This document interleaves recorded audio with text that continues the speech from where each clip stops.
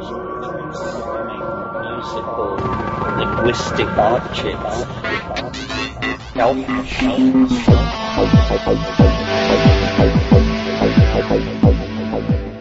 Greetings from Cyberdelic Space. This is Lorenzo, and I'm your host here in the Psychedelic Salon. And I would like to begin today's program by sending a big well done to the people of Ireland who voted in favor of same-sex marriage last week. As you no doubt already know, Ireland is the first nation on Earth to submit this question directly to its citizens, a tactic that I am told is called democracy. Now, here in the States, however, democracy is frowned upon, and so this nation has submitted that question to 9 really old people who are sitting on the U.S. Supreme Court. And need I mention the fact that 6 of those 9 are Roman Catholics. Yet there may even be hope here in the States, considering the fact that prominent members of the Catholic clergy in Ireland have called for their church to take a reality check. So it is with great pride that I salute the citizens of Ireland for shedding off their infestation of priests long enough to cast out that Christian homophobia. And if you've been with us here in the salon for a while, you also know that I hold dual citizenship with the U.S. and Ireland. That's right, my passport has that wonderful little harp on it. And as for welcoming gay rights, my family actually has a stake in that as well. In June of 1993, I took my 2 youngest children to Ireland for a holiday, and we postponed the beginning of our touring for one day while my youngest son marched in that year's Gay Pride Parade in Dublin. At the time, we never realized that it would take over 20 more years before the laws caught up with the minds of its citizens, but let's hand it to the Irish for being the very first to actually ask their citizens how they felt about it. And by the way, my youngest son is now married to a wonderful man, having been married in one of the U.S. jurisdictions that allow it, which is how it's going to be now for everyone in the Republic of Ireland as well. Bravo, Ireland, bravo. So now let's get on with today's program, which is the talk that my friend Daniel Pinchbeck gave at last year's Palenque Norte lectures at Burning Man. Over the past few months, Daniel's name has come up in these podcasts several times, and so I can't remember how much about him I said recently. But for the newcomers to the salon today, I'll give you a few of the headlines. First of all, as you will soon hear, Daniel is an author, lecturer, and one of the founders of Reality Sandwich, among many other pursuits. But my first contact with Daniel goes back to the 1999 Entheobotany conference that was held in Palenque, Mexico that January. After that, the next time we met was at the 2002 Burning Man Festival, when early one morning, after I'd just gotten up and was in center camp getting a cup of coffee, I bumped into Daniel, who he was just coming home from a night on the then little town of Black Rock City. I think that there were only about 25,000 people there that year. The following year, though, is when I launched the Palenque Norte lectures, and Daniel was the second person who signed up to give a talk. Eric Davis was the first, by the way. And since then, Daniel has given a Palenque Norte lecture at every one of our events. And Bruce Damer is the only other person to do us that honor so far. So I want to make a point here and give Daniel a great big thank you for his wonderful support over the years. He is most definitely an integral part of the Burning Man experience for me and for many others. So now let's join Daniel Pinchbeck late on the Friday afternoon on the day before the 2014 burn. Next, we have Daniel Pinchbeck. Daniel is the best-selling author of a couple great books, Breaking Open the Head and also 2012 Return of Quetzalcoatl. He was also the co-founder of Evolver and Reality Sandwich, editor-in-chief. He's the host of a show called Mindshift, and his latest project, he has co-founded and is the director for the Center of Planetary Culture. So we're super excited to have Daniel here with us. He's been here at Palenque Norte every single year since 2003. So over a decade now. So please welcome Daniel. Hey, everybody. Thank you so much for taking the time to be here. Like many of you, I'm a little bit tired. So I'm going to do my best to be cogent and coherent, but I'll also maybe invite some more audience participation at certain points, maybe to move some thoughts along. I was going to start. What I wanted to talk about today was more on the level of kind of mystical, metaphysical ideas and speculations. A lot of them spurred by some experiences with bufotenine, the 5-MeO dimethyltryptamine. How many people here have had an intense experience of 5-MeO DMT, just out of curiosity? Cool. How many of those people found it sort of overwhelming? Okay. So I've done it a number of times. Most recently in New York, maybe a couple years ago, and then in Mexico City. The experience in Mexico City was with a shaman who's been working with the toads in the Sonoran Desert. Most of you probably know that 5-MeO DMT is secreted by the glands of the bufo toad, which is a pretty kind of gnarly-looking beast that you find in swamps and deserts. Apparently, images of the toad can be found in sacred art, from in a lot of indigenous, Mexican cultures and so on. The experience of smoking it is essentially, if you go past a certain threshold, it's kind of a total immersion or surrendering, a kind of total ego death experience where you find yourself in a kind of blissful, kind of absolute dimension. That visually could be correlated maybe to kind of Islamic patterns going off in all directions forever, kind of white, crystalline, but even that doesn't really do it justice. So it's essentially an experience that seems to be very similar to what Eastern philosophy like Buddhism talks about as nirvana or the void. My friend James Orrock wrote a book called Tryptamine Palace. Have people checked that out at all? He's actually speaking, I guess he spoke last night actually at Fomirage. So he wrote a whole book about 5-MeO DMT and his experiences with it. And his kind of perspective on it, which is something that I derived at kind of independently, is that it's almost as if, NN-DMT, which is the more commonly known one that's smoked, that Terence McKenna wrote about at such with such great wit and verve. NN-DMT gives you a sense of these hyperdimensional other realities that, when you go past a certain threshold, seem, in a sense, more fully realized than this one, to the point where it's quite shocking to kind of come back into this reality. 5-MeO DMT, as I said, is this kind of immersion in the white light of the void or of the absolute. So James, looking at these two experiences, suggested that maybe they represent kind of like the manifest and the unmanifest aspects of divinity or God. I'm actually going to speak pretty freely about spirituality and mysticism. I know Palenque Norte tends to sort of tilt a little bit towards the scientific and the rational. You could, of course, look at all these experiences simply as neurological, cognitive experiences. My own, kind of journey, which I described in the books, involves so many kind of psychic and transpersonal and paranormal, even occult experiences, that I ended up becoming more persuaded by kind of the occult or shamanic worldview, which suggests that, kind of underlying the physical universe, there's maybe, consciousness, maybe a single consciousness, as Vedanta talks about.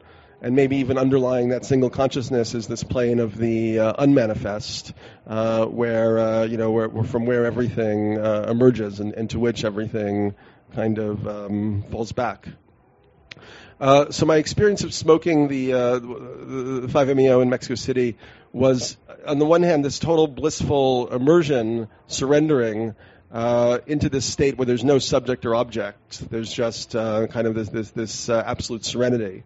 And coming out of it, at first there was a sense of tremendous kind of power and opportunity, and then the ego mind kicked back in, and I began to feel a lot of anxiety and fear around it.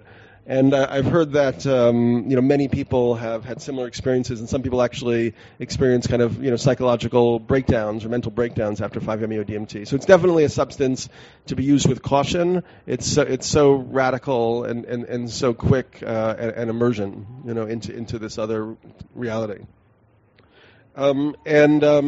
Yeah, I think that in a way the ego mind finds it very difficult to kind of relinquish and become aware that there's this other domain, this kind of domain of the absolute. Yeah. Oh, thank you. So anyway, so that experience sort of led me to continue a lot of ideas and thoughts that I've been exploring in the book 2012, The Return of Quetzalcoatl. Just to give you maybe a little background about my work, he mentioned the books. The first book, Breaking Open the Head, was on psychedelic shamanism, and I visited different tribal groups like the Mazatec Indians in Mexico and the Sequoia tribe in Ecuador to work with ayahuasca, and I went through a Bwiti initiation with the Boga in Africa. And I kind of approached the whole subject both from my personal story and then also from kind of cultural, anthropological, philosophical lenses, really trying to figure out, why these types of experiences were so crucial for all these indigenous cultures around the world and so suppressed and repressed and denied by, mainstream modern culture. So, and through the process of writing that book, as I kind of just mentioned, I shifted from a scientific materialist worldview to a more expanded worldview that encompassed the works of people like Carl Jung, a sense of there being kind of these domains of the supernatural or the occult or a collective psyche and so on. The second book, so one of the, kind of the shock of that first book was recognizing that, this modern rational worldview had left so much out that it really seemed like we were almost dealing with just like a very, portion of reality that was much less than what should be available to us to think about and to know. And that a lot of these indigenous cultures had really been exploring this, in such depth, and we'd rejected their knowledge or trivialized their ways of knowing and being. So I began to wonder if these indigenous cultures had, some deeper information or deeper knowledge that came from the work they were doing with these shamanic practices and so on. And so that led me to explore the Hopi prophecies, the Mayan calendar, which was the basis of 2012. And in that book, I never suggested that anything in particular was going to happen on the date, December 21st, 2012, or even around that time, but more that we were in this process of a metamorphosis of human consciousness and society and civilization. And from my perspective, we can see that process is ongoing and accelerating. We can't necessarily see from where we are now exactly where it leads. There's all sorts of crazy ideas or possibilities. There are people who are focused on the technological aspect who anticipate something they call the singularity, the sense that technology is accelerating, enhancing our capacities, and eventually humans are going to kind of merge with machines and create kind of a silicon immortality, or create a form of intelligence, an artificial intelligence that's so much greater than ours it kind of just supersedes us. I question that perspective, which we can get into a little bit. But it's an interesting one that's out there. I mean, from where we are now, and what I charted in the 2012 book, I think there are a few aspects of what's happening on planet Earth that really suggest that we're in some type of crucible of metamorphosis. Perhaps a process on the level of the planetary level, similar to what happens when, a caterpillar goes into a chrysalis and becomes a butterfly, a kind of real transmutation. And, the signs for that, from my perspective, include the acceleration of technology, particularly the creation of the infrastructure for global communications, the internet and so on, which have now linked humanity into a global brain, so that potentially signals, new ideas, new techniques, new technologies can, go across the entire field of the species mind instantaneously. And then also one thing that I take seriously is kind of the globalization of knowledge around esoteric and mystical traditions, as well as kind of the melding of science and mysticism that we see happening in terms of all sorts of studies on, Tibetan monks and meditation, or all the studies on psychedelics in the brain that are now being permitted after so many years through organizations like Hefter and MAPS and so on. But then the other aspect of it is, of course, the ecological crisis, which at the moment definitely looks like something that's on the edge of being out of control. How many people know what the predictions are for temperature Celsius rise within this century? What do you think? Well, they're saying 4 to 6 Celsius is what the IPCC report, the UN scientist says, which is 10.5 degrees Fahrenheit. But the problem is that many people say that's a conservative estimate because they're discovering more and more feedback loops in the climate system, and they've also learned that from past epochs of climate change that when climate change accelerates, you can have a quite large increase in temperature in a very short period of time, in 10 or 15 years. And so they've discovered, for instance, now we're seeing, droughts in California, wildfires in forests, the loss of the Arctic ice sheets, leading to, less of a reflection and more of an absorption of the sun's rays. The Arctic is warming 3 times faster than the rest of the Earth, and they're basically discovering that all the modelings that they did, even 15, 20 years ago, are less intensive than the process that's actually taking place. Which also includes, areas like ocean acidification. I know a few people will always leave the room when you start talking about this stuff because it's just something that nobody really wants to concentrate on.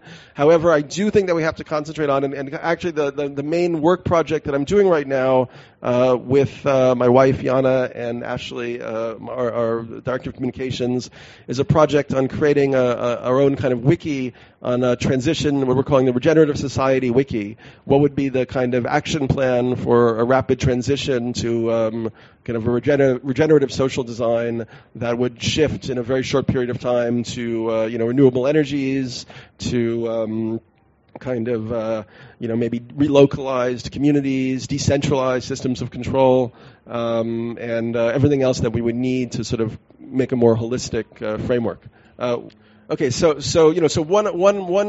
one possibility or prospect is that this is simply a physical and material project, the process that's happening, and obviously from some perspectives it could be seen as maybe accidental, if everything that's happening is accidental, or the other idea is more from the Gaian hypothesis that maybe it's actually part of the evolution of the Earth itself. And maybe also the evolution of consciousness as an aspect of Earth's evolution. And so, for instance, one thing that I take seriously, as I described from my work in Breaking Open the Head in 2012, is the validity of psychic phenomena. How many people here believe that there's validity to psychic phenomena, just out of curiosity? And how many people here don't? Okay, so we got more fors than against, but I guess that's what we would find here.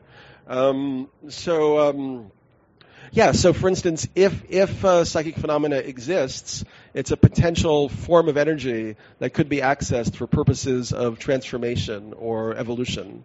And if you look at the practices of tribal societies around the world, that was, or traditional civilizations, that seems to have been a lot of their focus.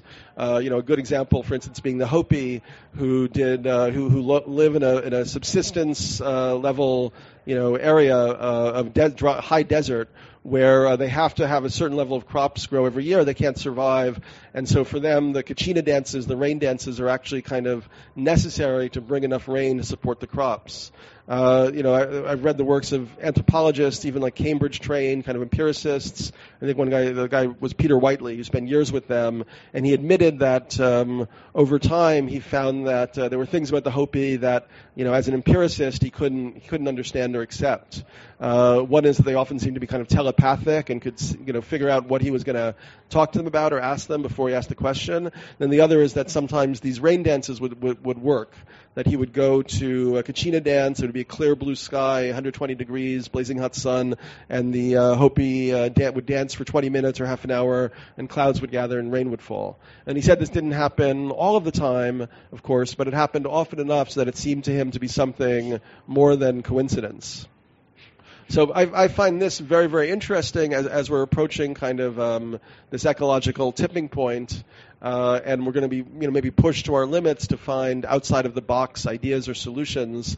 Maybe, harnessing psychic energy is something that humanity could learn to do to forestall or kind of avert various forms of catastrophe. Through using our global communications technologies, creating kind of global ceremonies, global workings, global focusing events to cool the planet, to preserve and protect threatened species, and so on. Now, I wouldn't say that replaces everything that needs to happen on a material and physical and technical level. It would just be another aspect of this transition. And I think part of the transition is going from, in many areas, kind of dualistic either-or thinking to more like a non-dualistic framework, a both-and kind of framework. And so one of the main thinkers. So you guys following this? Okay, cool. One of the main thinkers that I explored in the 2012 book, who I discovered and was really in awe of this masterpiece he wrote, was this Austrian philosopher Jean Gebser, who wrote a book called The Ever-Present Origin. And as a typical kind of Germanic kind of thinker, he's very structural, and so he likes the word structure. And he looks at the evolution of consciousness in terms of these different levels or structures, each one being a different way of conceiving or realizing time and space. And in each one, there actually being different capacities and potentialities that humans possess. So the book is called The Ever-Present Origin, right? So the Aboriginal cultures, Aboriginal means of the origin.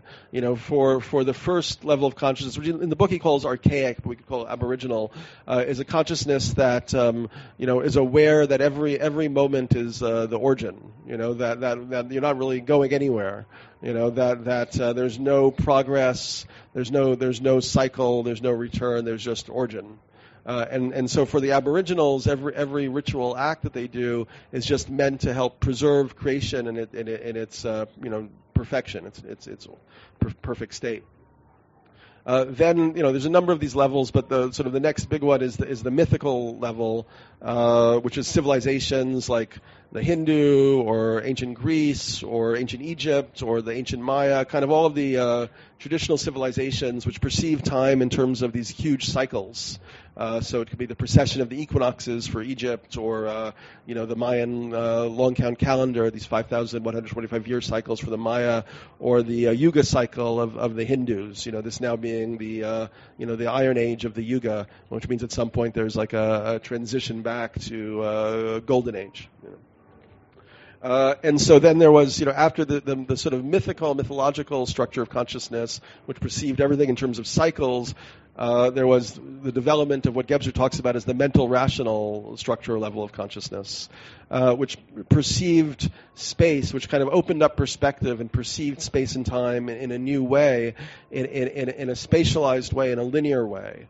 So we conceive of progress, we conceive of history, we conceive of time as being something that's similar to space or something similar to matter. So the way we think about time or talk about time is wasting time, spending time, running out of time. So we're always envisioning time as a kind of quantity which we can't quite get our hands around, which is always kind of running away from us or running out from under us. So Gebser believes that mental rational, consciousness is kind of marked by tremendous time anxiety. And this pressure, this clock time, and so on. And that ultimately the mental rational structure will be superseded by another structure of consciousness, which he calls the integral or the aperspectival structure of consciousness, which is marked by space timelessness. Kind of a return at a higher octave to that original awareness of the continuous presence of origin.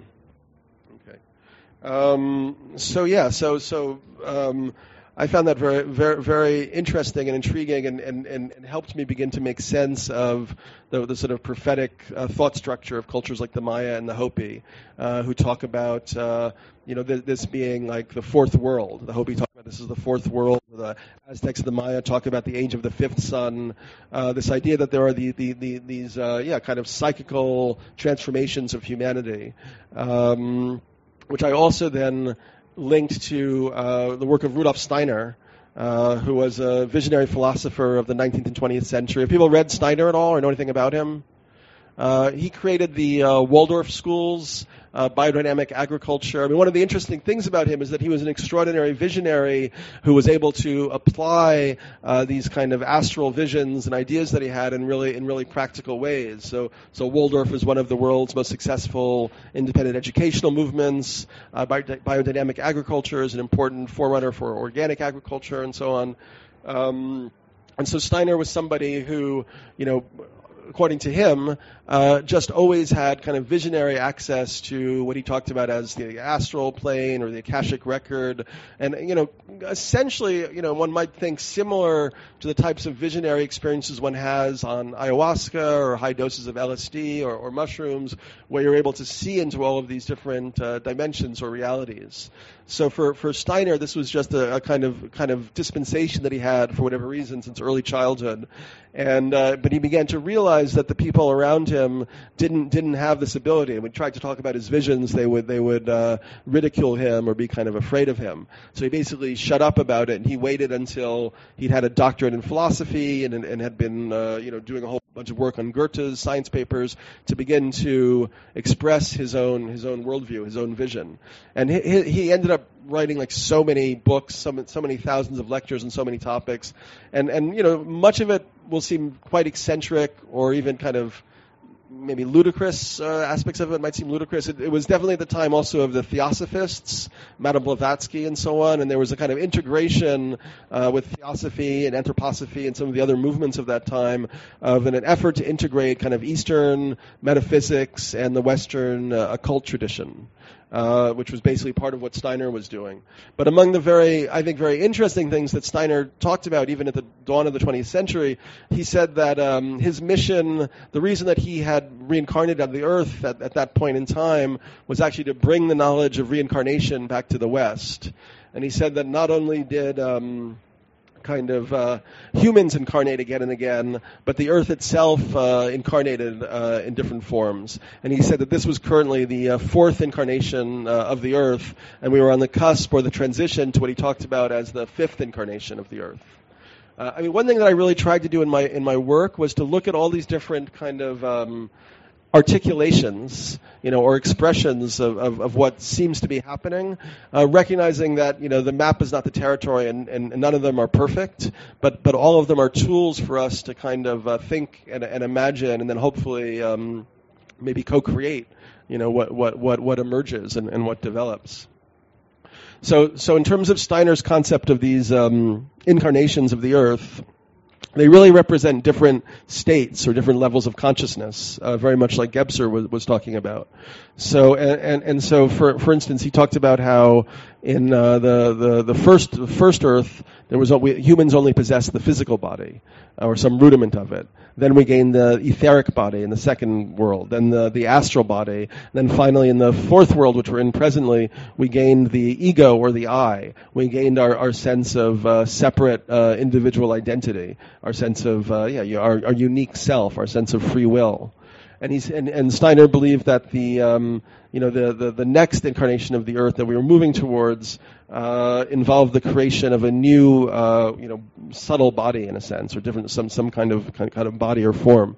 So you could look at the as I said, the physical body, which is the material body, the etheric body, which is kind of the life body, the astral body, which is the dream body. For Steiner, when we go to sleep at night, the I or the ego and the astral body unite, and they take off on journeys into the astral realms, and then bring back information to the sleeping person.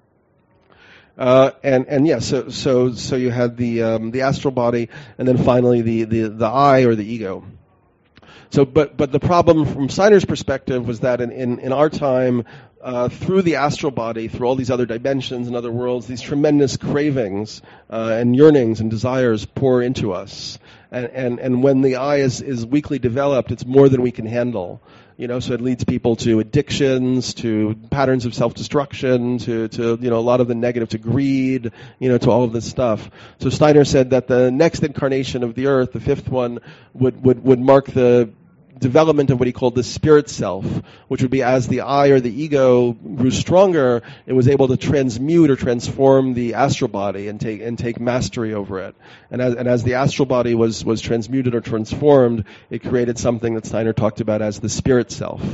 So once again, this idea that we were on the cusp of this transition from this mental rational worldview, this egoic, individualistic world, to something that maybe is more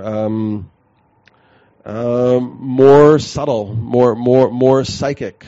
I mean, and then for me, I correlate this with a lot of what we see happening in technology.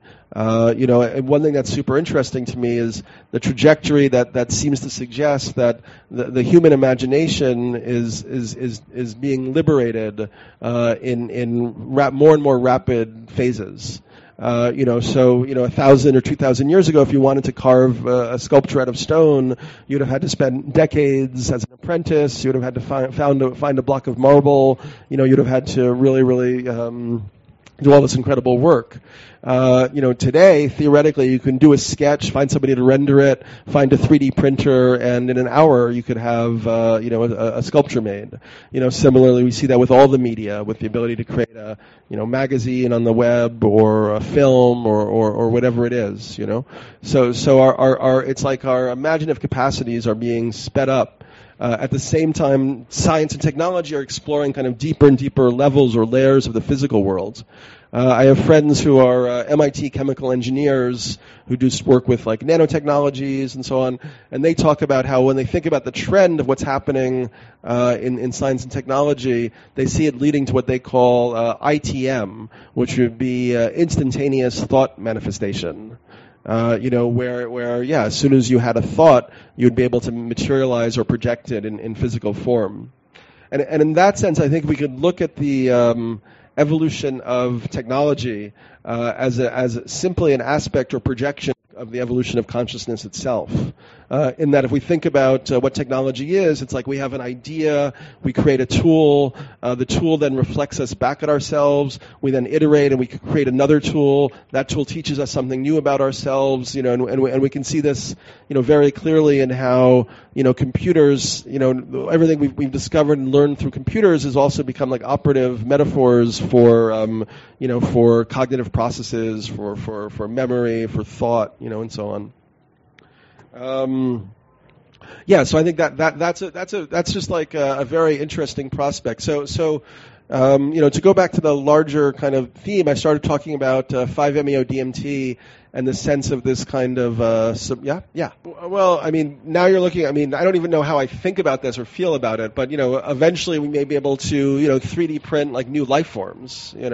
Or re-engineer extinct species to make them de-extinct, or then, combine species. They're already doing that. The backyard, geneticists are making, genetic engineers are making glow-in-the-dark trees and plants right now. And I don't necessarily think any of that is good or bad. I don't even know what good or bad is in a sense. It's part of what's happening or emerging right now, I guess. And we have to, look at it straight in the eye. I very much agree with William Blake's idea that, the imagination is not just a state. It's the human existence in itself. What we're experiencing, in terms of, once again, Carl Jung's idea of the mythological unconscious, it's like, it's an archetypal process that in a way it's like a myth that's woven into reality, And in that sense, yeah, I feel that we're on the cusp of liberating the imagination to a tremendous degree, and that's very much what we see at Burning Man, right? That's, I think, what draws people here, is we see this capacity that we now have to go from kind of just being trapped in the inertia of this like industrial capitalist mega machine that's all about money and materialism, to somehow at the edge of that structure, transmuting it, making a metamorphosis. So it's about joy, individual expression, community expression, creativity, and the liberation of the imagination. So for me, that's what is suggested as kind of a potential teleology or destiny, for us. And then beyond that, who knows? I mean. There may be different levels. Once again, this idea that there are these levels or structures of consciousness, something that Gebser talks about, that Steiner talks about in his own way. Another thinker who talks about it is Aurobindo, who talks about, he wrote a book called The Life Divine, which I haven't read all of it. It's like a zillion pages, like 1,300 pages or something. But essentially he looks at this idea that we're in this mental level of consciousness, and then there's this Brahma or the Atman or the divinity or the absolute, and he develops a very compelling kind of metaphysical philosophical argument that there are other stages in this process, like intermediary stages. He talks about something that he calls the descent of the supermind as the potential next stage of human evolution. I'm sorry if this is super heady. I hope you guys are enjoying it. All right, cool. I just decided to go for it. This is actually more or less what I think about all the time, or a lot of the time. So I might as well just get it out of my head and like share it, and then we can, you can bounce it around in your head for a while, and then you can get a headache and tell me what you think. Which one? Oh, Aurobindo. He was an Indian mystic who he created a utopian community in India called Auroville with his partner who was called the Mother. And he was like one of the major. He very much like, I would say Steiner and Aurobindo are like the Western and Indian like greatest metaphysical thinkers of the 20th century. Yeah. So this idea that on the way back to unity or the absolute or nirvana, there are these different stages or dimensions, and as chaotic and turbulent and kind of in some ways disastrous as our system, our civilization may seem at this moment, we're actually in this shifting back. And once again, we feel that, I think, most intensely at a place like Burning Man, where you can see how much work so many people have done on themselves to reach new levels of awareness, new levels of illumination, and so on. Let's see. Yeah, I mean, in terms of the Vedantic thought, there are different levels of consciousness. There's waking consciousness, there's dream sleep consciousness, and then there's dreamless sleep. And for them, they believe that the dreamless sleep is actually the deepest level of consciousness. And once again, we're usually not aware in dreamless sleep, but actually you apparently can become aware. You can become conscious in dreamless sleep consciousness. Tibetan lamas talk about it. If you read the Tibetan Yoga of Sleep and Dream is one excellent book, which has a whole set of practices for lucid dreaming. And ultimately, if you follow the practices, if you develop your lucid dreaming practice, you're then ultimately able to then kind of be conscious or aware in this kind of space-timeless state of dreamless sleep. I guess also, I mean, my other level of thinking and work right now is, as I said, looking at through the new organization we started, Center for Planetary Culture, considering the ecological crisis, the amount of social and wealth injustice on the planet, and what would be a rapid transition strategy. But from my perspective, for that transition to be effective, to actually happen, there also needs to be kind of a new vision or a new myth or a new construct of where humanity is going. Because over the last several hundred years, I mean, we transitioned from imperialism, kind of missionary Christianity, to kind of just materialism, kind of get for yourself what you can, money as kind of the god of the system in a way, a naive faith that technology can solve all of the problems created by technologies. So, potentially, from my perspective, a future orientation for human society could be in two directions. It would be both simultaneously up and out and down and in. Up and out would be reviving the idea that was very popular in the 60s, that humanity actually could, take the living biosphere to other worlds, and settle them. But I very much like Lynn Margulis, who was Carl Sagan's wife. She wrote a book called Microcosmos, and she realized, in that book, she discussed how almost everything that humans are doing with technologies we find present on the microcosmic level. So viruses are able to transfer genes around the whole surface of the planet super fast, almost as if they had their own kind of global communication system. In the same way, microorganisms are able to make an eye. We now make satellite dishes to look out into space, So in a way, we think we're doing technology, but it may be more than technology is just happening or emerging through us. We're kind of incubating technology on behalf of this Gaian mind or Gaian intelligence. And if according to the Gaia hypothesis, if the Earth is something like a giant living organism, what is it that organisms seek to do? They seek to reproduce themselves, right?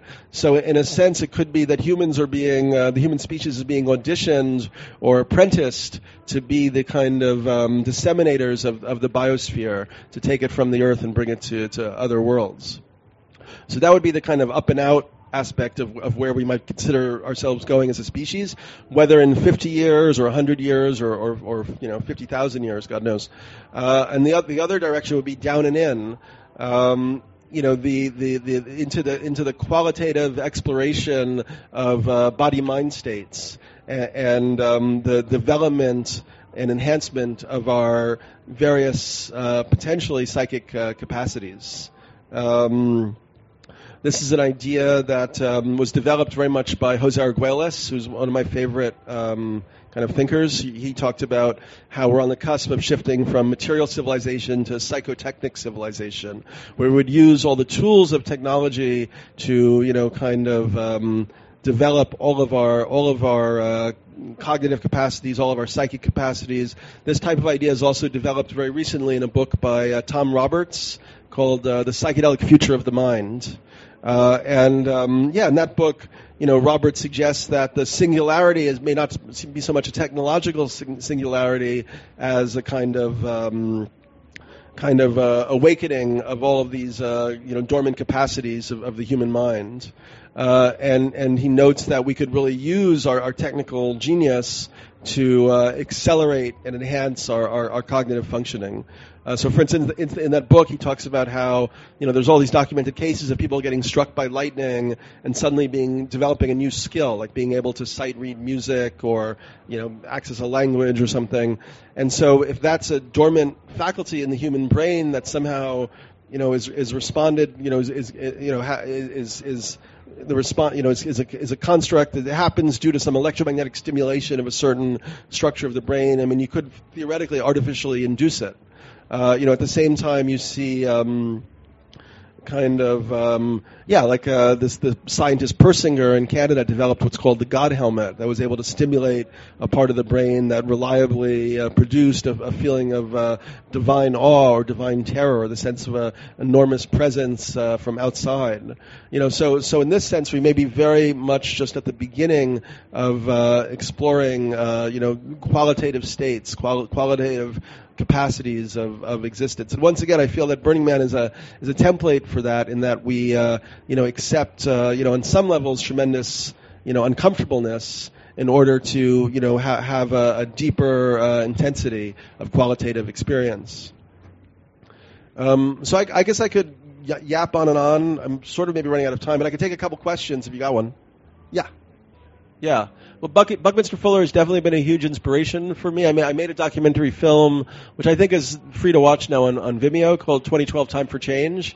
And Buckminster Fuller was like the linchpin of the film, and essentially thinking about his design science principles as really the template for how we would rethink the designs we're now using socially and technically and so on. I mean, Bucky realized that humans were designing. Have people read his books? Has people read Utopia or Oblivion? Definitely recommend that. It's a short book, or Operation Spaceship Earth. That essentially humans were designing, in ways that sought to dominate or control natural processes rather than learning from nature and imitating how it functions. So in the film, we looked at permaculture as a design science applied to agriculture. I mean, in terms of the excess CO2 production, just a worldwide global shift from industrialized monoculture agriculture to permaculture and ecological agriculture would reduce CO2 by 30%. According to a lot of studies. And and we looked at it even in terms of monetary systems, and there again, the implementation of Buckminster Fuller's ideas often involves kind of looking back at traditional cultures and tribal societies and how they, created kind of systems that were highly resilient and functional and non-destructive to their local ecosystems. So, for instance, the guy who just won the Buckminster Fuller Prize 2 years ago developed a whole system for reversing desertification on grasslands that had been turning to deserts through rotating cattle, because he discovered that the nomads who were herding on the steppes, the way that the cattle was rotated and their saliva and feces and all that stuff actually kept the soil moist and allowed for the grasslands to stay grassy. So he now has applied almost like a military precision to what these nomadic herders were doing, kind of just naturally through trial and error. So a lot of in design science, a lot of the cutting edge of the thought is the kind of bringing together of indigenous wisdom and postmodern technologies and techniques. That's a great question. I don't even know if I have a total answer. I mean, there's something like when you go to visit, Palenque, or what's the big one outside of Mexico City, Teotihuacan. I mean, those they seem like hyper advanced kind of artifacts. You sense that there was something very, very profound and kind of numinous going on there. That's kind of beyond our current level or capacity to understand. And once again, maybe you see Burning Man, the structures here and the orientation of people here kind of pointing towards the reaccessing of that knowledge. Maybe it involved all sorts of, psychotechnical practices, occult practices. It definitely seems that when people go into psychedelic states, there's like an automatic reaccessing of a lot of information, almost an overwhelming amount of information. And these cultures maybe had the time over thousands of years to study it, mediate it, make use of it. And maybe it's part of our destiny then to redevelop in that direction, while at the same time, having gone on our evolution of science and rational knowledge and technology would be an aspect of what we would now apply, to that knowledge, to make it maybe more full or more complete. I mean, it's amazing what the Maya knew and also what they didn't know. They could observe these, tremendous long, movements of the stars and the heavenly bodies and so on. But as far as we know, they didn't know that, the Earth was circling the sun. Well, I mean, listen, it's all, theoretical. I mean, and any construct is just a construct. And, we tend to get trapped in constructs. Like, I really like Joseph Chilton Pearce's idea that, in a way, culture is our enemy, because culture always kind of it's like a crystallization or rigidification of something that was once just a vision or an experience, and then people begin to believe in the rigidification. So I don't want to do that. I like all these different ways of articulating, and I'm not saying that any of them is the way or the right way, but by having a range of them and seeing how they correlate, then in the spaces kind of in between them, we get a more full sense or more comprehensive sense potentially of what's happening. Yeah, he's wondering about the experience of ego death, and what was the rest of it? In psychedelics, how that affects different states of consciousness. What is the ego death experience? It's I mean, I guess it was this 5-MeO DMT experience was the most powerful one that I'd had. It's essentially, it's like disappearance of a subject-object distinction. On the one hand, it's kind of like merging with everything, which is very much what they talk about enlightenment. But at the other hand, it's like the disappearance of everything at the same time. So it's like a paradoxical, non-dual state. And it's too much for our ego minds to hold on to at this point because we're connected to this. This is what we know.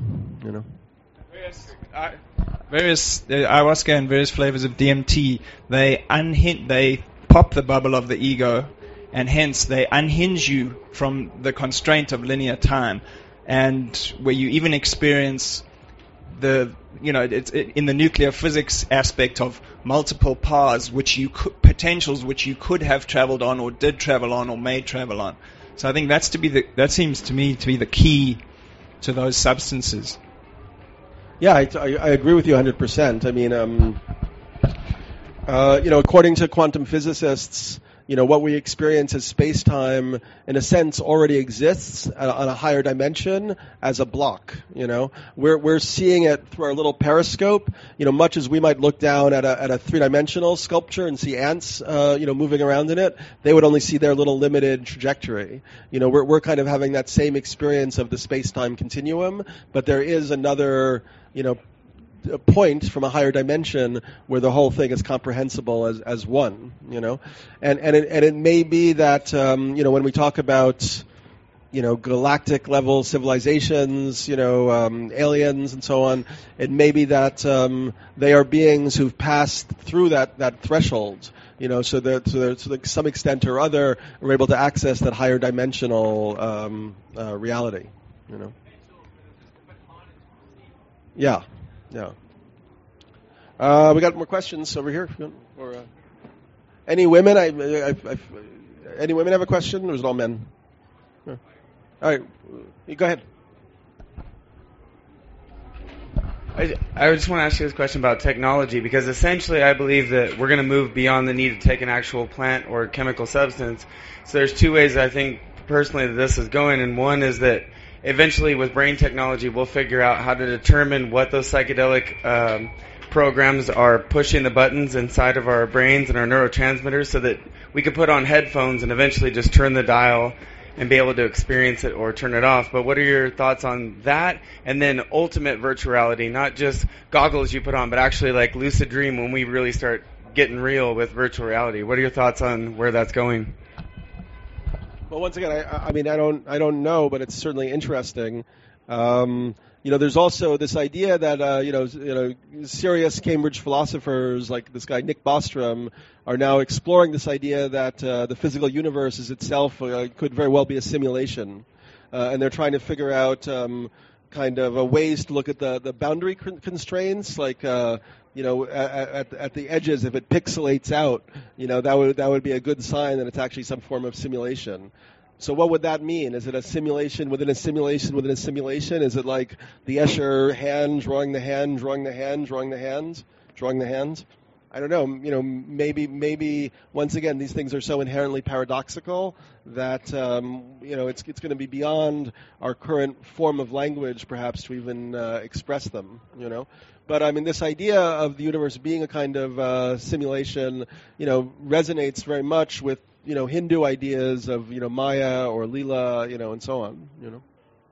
Yeah. Well, I mean, there's the potential, I mean, it's from my perspective at this point, having looked at this stuff so deeply, it's I can't totally understand the ability of the human mind individually and collectively to block out what's happening ecologically. So you have people, for instance, who have these massive companies now like Facebook and Google who are still very young. They're in their 30s. So if they look just at the science of what's happening on the planet, within 50 years, it's essentially an uninhabitable planet. They can reach 1.2 billion people or more with an email or a social technology tomorrow. So imagine if they had a realization that the trip that they're on, the inertia of this post-capitalist industrial mega machine, was just hitting the skids. They could actually disseminate to a huge percentage of the world's population, including almost everybody who's educated, has wealth and resources and so on, a whole set of ideas around how do you build a rooftop garden? How do you form local communities with a decentralized power system? How do you, what's the most efficient ways to go completely renewable in terms of your energy supply and feed back that energy to the grid? That they could be doing that next month. They could be rolling out the Google, Facebook, climate crisis prevention network. And if they don't do it, those aren't going to be, just because they're the first billion-person platforms, the likelihood that others will emerge, and especially, as we're, hitting this critical time of transition. So does that answer your question? Okay, cool. A wise proposition to start formatting or quantizing the creative expression so that this artificial intelligence doesn't treat it as a threat. Because I could easily see how it could be threatening to a new emerging consciousness like that. Yeah, once again, it's not an area of expertise. There are scientists who are, significantly concerned about artificial intelligence. It's something that I would like to know more about, I guess. I think one of the problems we have right now is that, our structures of governance were created in the 19th century, 18th century, right? Like, the nation-state government, the liberal democracy was created in the 18th century for a time when, technology and science were pretty slow and things moved at horse and buggy speeds. We don't really have ways to collectively respond intelligently to the level of change and technological evolution that's happening so rapidly now. So in a way, I think it would only be through social networks, social technologies that the human population on a much larger scale could be given a voice in the future of these technologies. How they should be implemented, what they should be allowed to do, and so on. What is the void? What's that? The void. What is that? What is the void? Yeah. It's like the unmanifest, I guess. It's like the emptiness that underlies the manifestation. What do you think it is? The world talk about the void. I don't know what it is. Yeah, it's also suchness or tathagata, I guess, another way of looking at it. It's I guess it's this paradoxical, non-dual state, of the full, I guess, Buddhist philosophy talks about, that samsara is actually nirvana, and nirvana is this, the perfected experience that you have through, I think, a substance like 5-MeO-DMT, at least a glimpse into it, Maybe we should stop there? Is that good? All right, guys, thank you so much for listening. I hope this was interesting.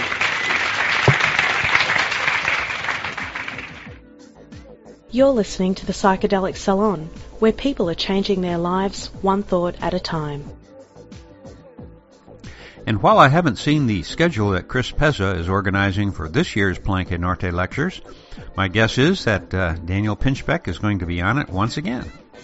And by the way, if you want to listen to Daniel's very first Palenque Norte lecture at the inaugural sessions that we held back in 2003, you'll find it as my podcast number 4. Also, you may want to go to our program notes blog, which, you can get to via psychedelicsalon.us. And there you'll find links to all things Daniel, including Reality Sandwich, Evolver, the Movie Database, and now the Center for Planetary Culture. And speaking of planetary culture, I would like to refer you to my podcast number 143, Rethinking Society. This is a trialogue between Terence McKenna, Ralph Abraham, and Rupert Sheldrake that I published in June of 2008. And I think you'll find some very interesting conversation there about the state of the world back in 1992 when that trialogue took place. Not surprisingly, things haven't gotten significantly better since then. And actually, it's too bad that we didn't follow Ralph Abraham's advice at the time, which was to turn over our churches to the rave community and hold all-night dances in them. And in that podcast for our fellow saloners who are sampling McKenna sound bites for their music, you'll be rewarded to hear him say that there will be no peace in this world until the last politician is strangled with the guts of the last priest. It's a little gory, but a nice thought anyway, don't you think? Now, in closing, I'd like to circle back to a question that has been floating around here in the salon for quite a while. And that is the origin of the phrase, find the others. Now, if you've been with us for a while, then you've heard Terence McKenna claim that it was Timothy Leary who first came up with that phrase. But then we heard Dr. Leary deny it, claiming that he never said it. Well, there is this bit of Timothy Leary's writing that's floating around the net these days, and while I can't attest to its accuracy, if we assume that it was actually written by Leary, then this may explain why the good doctor didn't remember coming up with that phrase because, well, it was part of a much longer essay of his. And here's the pertinent part, and I quote Dr. Timothy Leary here. Admit it, you aren't like them. You're not even close. You may occasionally dress yourself up as one of them, watch the same mindless television shows as they do, maybe even eat the same fast food sometimes. But it seems that the more you try to fit in, the more you feel like an outsider, watching the, quote, normal people as they go about their automatic existences.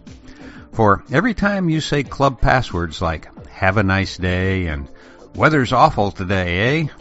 You yearn inside to say forbidden things like, tell me something that makes you cry, or what do you think deja vu is for? Face it, you even want to talk to the girl in the elevator. But what if that girl in the elevator, and the balding man who walks past your cubicle at work, are thinking the same thing? Who knows what you might learn from taking a chance on a conversation with a stranger? Everyone carries a piece of the puzzle. Nobody comes into your life by mere coincidence. Trust your instincts. Do the unexpected. Find the others. End quote. And for now, this is Lorenzo signing off from Cyberdelic Space. Be careful out there, my friends.